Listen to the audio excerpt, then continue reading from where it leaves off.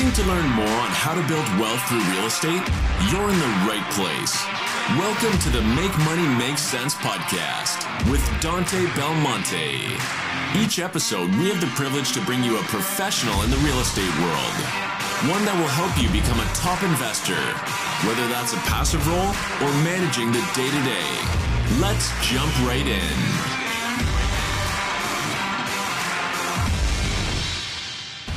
Welcome back, guys, to another episode of Make Money Make Sense. I'm your host, Dante Belmonte.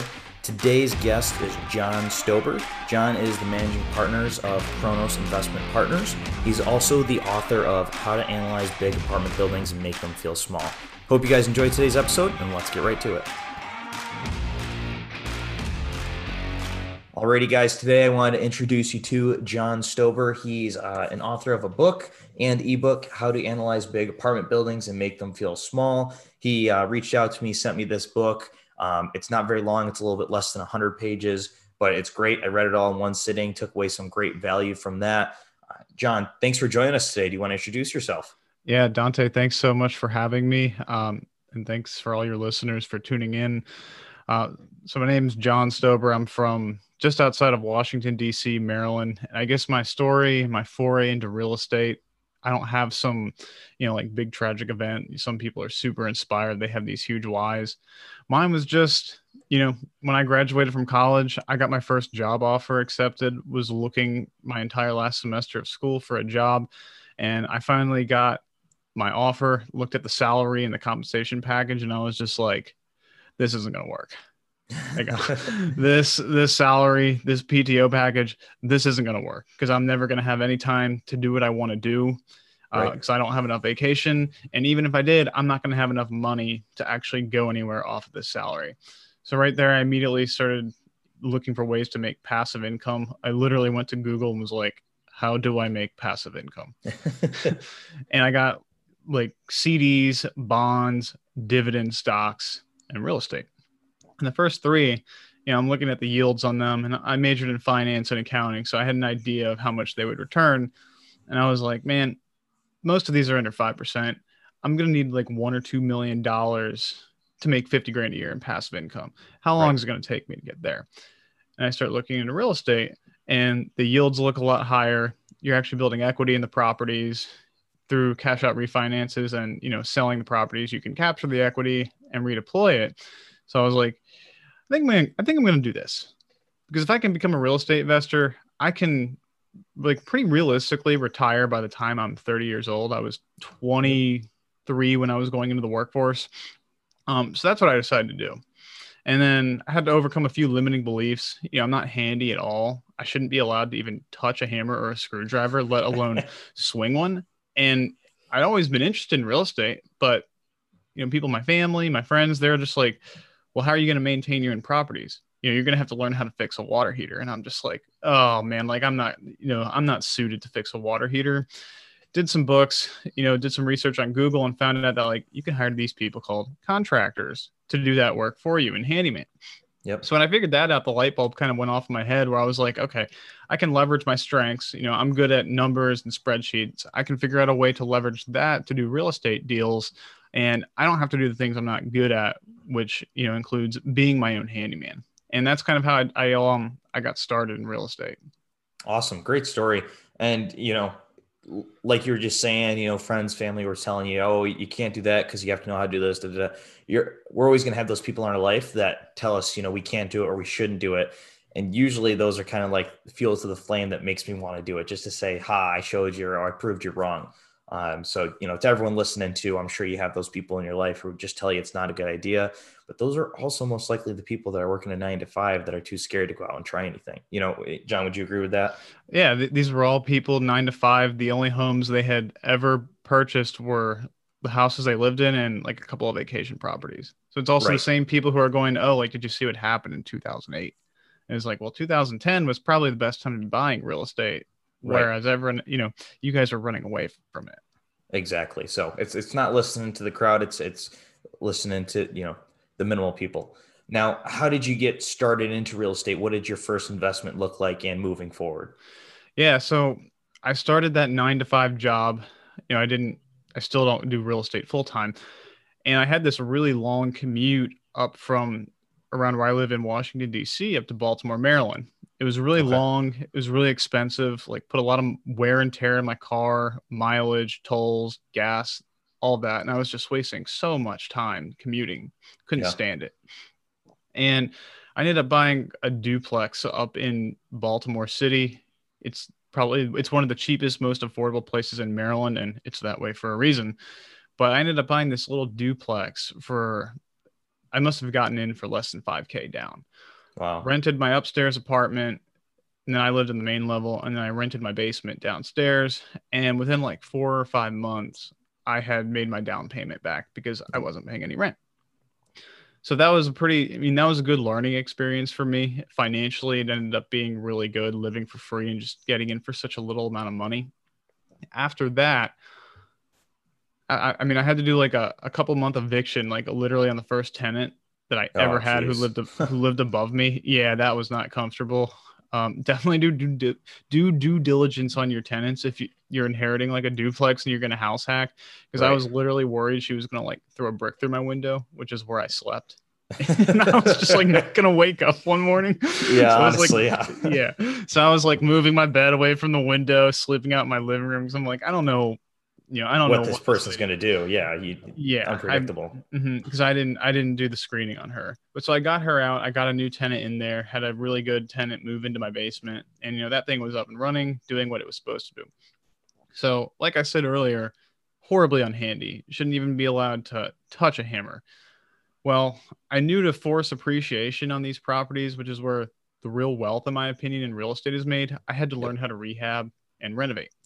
So found a couple partners, and keep in mind this is in Baltimore City where there's absolute shells of homes where you're going to need to do literally everything. Yeah, Well, flip we those. went out and we bought one of those to flip. Had to do literally everything in this house: plumbing, electric, HVAC, new roof. Had to dig out our basement, and then all the Wow. cosmetic stuff like flooring, updating the kitchen. And that was an absolute nightmare because not knowing what I knew, I was just like, oh, like I'm gonna hire the plumber. He's gonna come in, do the roughing, then the HVAC guy is gonna come in and like put in the ductwork, then the electrician's gonna come wire everything, and we'll just keep this thing rolling on an assembly line. Yeah. And that's just not how it works. If only it was that easy. They make it sound much easier in the books, right? Right. And then when you actually get into it, it's like, oh, my plumber didn't show up today. Well, the Right. HVAC guy is supposed to come in 3 days. Now he can't show up and do his job, which Yep. means I'm going to have to reschedule everything. And by the way, I'm paying interest on my hard money loan, property taxes, insurance, and All those security. holding costs with it. Yeah. Right. So like that's where that saying "time is money" comes from.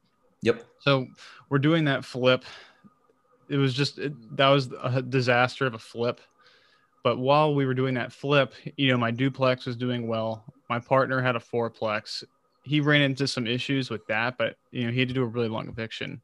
But as he'll tell you, his tenants paid for all of his eviction costs because he had a fourplex. 3 of them were paying his bills. He didn't make any cash flow, but he wasn't coming out of pocket for it.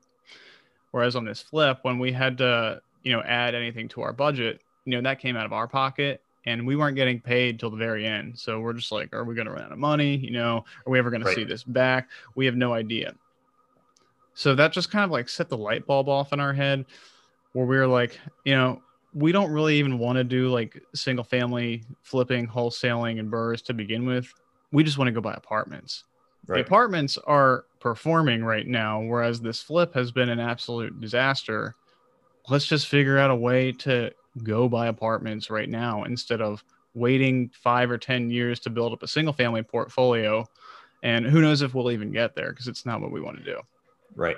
Yeah, no, I totally hear you with that. And kind of touching back to where you bought that duplex, you rented it out, you house hacked it. Whenever someone's looking to get started in investing in real estate, at my meetup group, I have people come up to me all the time. What should I do? How should I get started? I always suggest the house hacking because you're living for free, basically, or very little, or profiting very little. And you're also learning how to be a landlord one tenant at a time instead of taking on 2 tenants, 4 tenants, 6 tenants, whatever it is that you're purchasing. You're learning one at a time and you're figuring out all those mistakes. I'll never forget my first building I bought. The first thing I had to do when I closed on it, I had to go serve a notice to the tenants that were behind on rent. I was aware they were behind on rent. It was a risk I was willing to take. And funny story with it, I told them, on the notice, it said for you to receive your full deposit back, the unit had to be, rent ready and broom swept. For some reason, they took it upon themselves to repaint the entire apartment, and they picked like the wrong color. The wall wasn't. They only painted like half the wall, and they didn't cut properly or put tape up. And I didn't even know this was going on until they vacated the apartment. So just imagine no one taped by the ceiling and just painted all around it. I still have pictures on my phone to this day just to laugh about, those humble beginnings.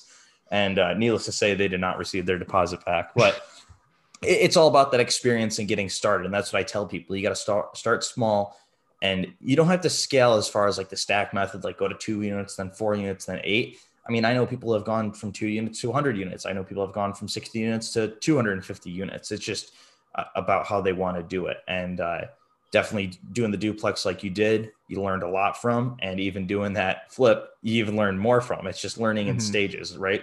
Yep. And the other thing that I think is amazing about house hacking is because you're an owner occupant, you can get the best financing for it. Yep. So like I got an FHA loan, 3.5% down. That's how I ended up getting into that house for like $5,000. Because then I negotiated like repair credits and closing costs off of my, the money I had to bring to the table. If you're just going to buy a single family house, you can get a conventional loan for 3% down. Yeah, there's strong programs out there for that owner occupant. Let's get into the multifamily side a little bit more. So what caused you to write this book? What inspired you to write it? So when I was getting into multifamily, one of the things that really drew me to it was the fact that these are bigger deals. And so each team member on these deals, they can bring their own skill set to the table. So like mine, I'm good with numbers and spreadsheets. I don't necessarily have to be good at managing contractors, renovations, or finding deals. And because I have an accounting and a finance background, that was how I was going to foray myself into deals. I was going to be that numbers guy. Well, I start teaching myself how to underwrite deals. I'm going on websites like LoopNet and Crexi, pulling the financials for properties and just getting my reps in. And I realized I had no idea how to analyze these properties. I could literally build a financial model to underwrite them, but I didn't know like what rent should be in certain markets, what expenses should be, right, what rehab costs were going to be. I didn't know how to actually operate a building, and I didn't know where to find the answers for these underwriting assumptions. And then it kind of just came to me, I think I'm like definitely better than the average person with numbers, spreadsheets, and analyzing deals. If I'm having this much trouble analyzing these deals, then your average person probably doesn't even get to the point I did, where I kind of powered through it and figured it out. They probably just quit. Right. And I was able to get into a deal because I learned how to analyze properties. So I ended up writing the book because hopefully it'll help at least someone figure out like how to get past that, like, I guess that initial learning curve where they're just like, I can't figure this out, and they give up too early. And then, maybe they give up on real estate altogether. Right. Yeah, I definitely hear you. And, I know a decent portion of the deal underwriting, analyzing aspect. And I even took away a few things in this book that I thought were pretty helpful as well. So it's always good when you have good topics in there. For your guys' group, so you're with Kronos Investment Partners. That's your guys' investment firm. What markets are you looking at currently right now? So we're really trying to build up a presence in Florida right now because one of my partners lives there. And so he's in Jacksonville, which is a great market. And then we have some networks and contacts out in Columbus, Ohio. I like that market a lot.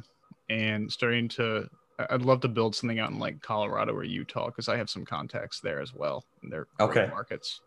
And how do you guys kind of figure out what markets you want to like dive into? Obviously the Florida one, because you have a partner that's there. So boots on the ground. What about like other markets you guys are looking at?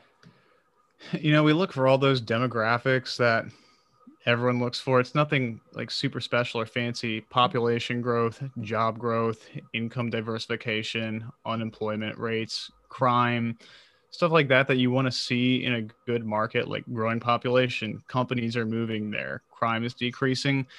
But what's really important to us is making sure that we do have trusted boots on the ground in that market. Or in the case of going out west, like my brother lives there. I plan to move out to Colorado. So I don't mind taking a flight out to Colorado because I'm going to go ski for a week. And then I'm planning to move there myself. But in all those areas that we're looking, it's either a very short plane ride or we already have boots on the ground there. Okay, awesome. And what is the criteria you guys are kind of looking for at the moment as far as property goes? Is it a certain unit count, price per unit, class? What works for you guys? So we have a couple of different models we're searching for. We're looking for like a 20 to a 50 unit to do a joint venture with in Florida, because we have a couple people there who, they have some big money backing them and they want to do a JV. And then looking more in the 80 to 100 unit range to do a syndication with another sponsor. And as far as like property criteria, we look more for the location of the building than anything such as like the age.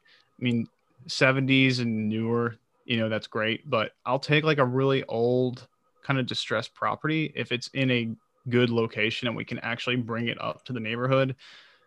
I'm not so hot on taking like newer, well-maintained buildings if the neighborhood around them is bad. Right.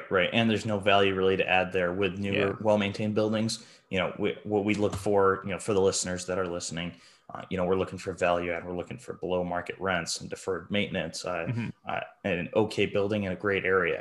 Those are all things that we can build value with for that. Right. Awesome. Okay.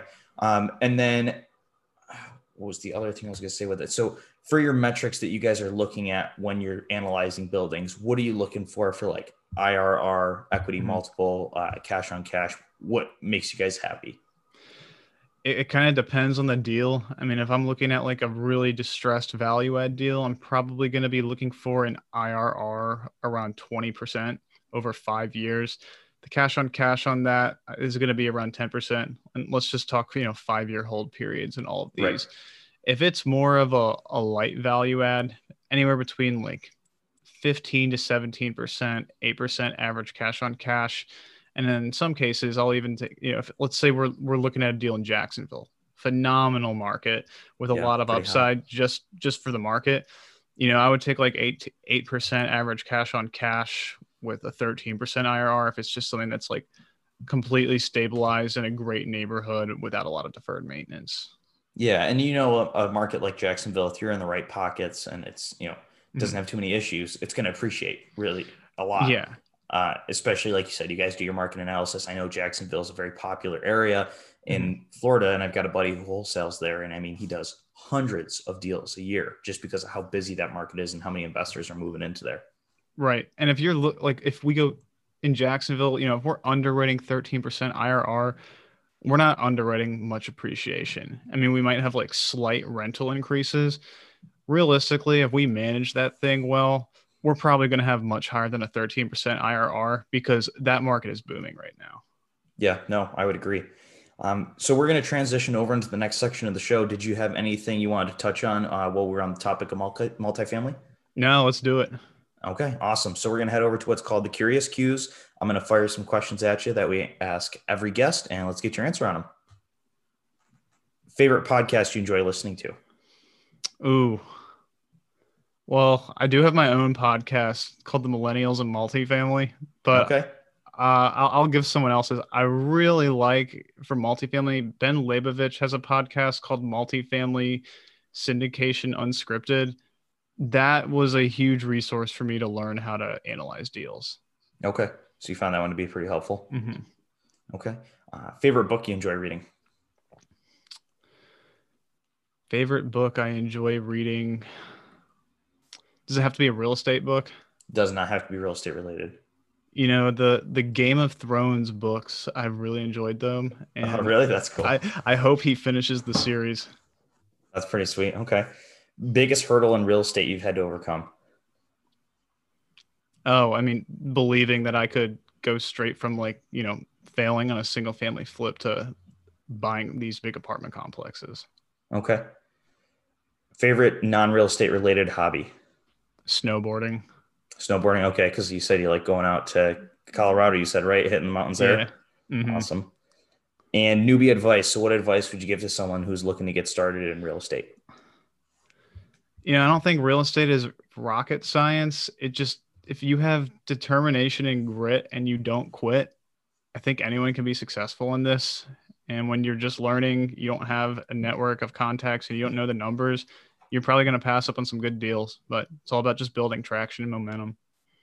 Awesome. Okay. And John, if someone wanted to get in contact with you or reach out to you, how could they get a hold of you? I'm pretty active on Facebook. So John, John Stoeber, Stoeb as in boy, ER. I have an Instagram. It's also just John_Stoeber. And you can check us out at our podcast, the Millennials and Multifamily Podcast as well. Awesome. Thank you so much for coming on the show today. I appreciate your time. Thank you, Dante. I appreciate yours as well. Thanks for listening. We hope you were able to take some value away from today's episode. For more information or to connect with Dante, visit victorycapgroup.com. See you next week.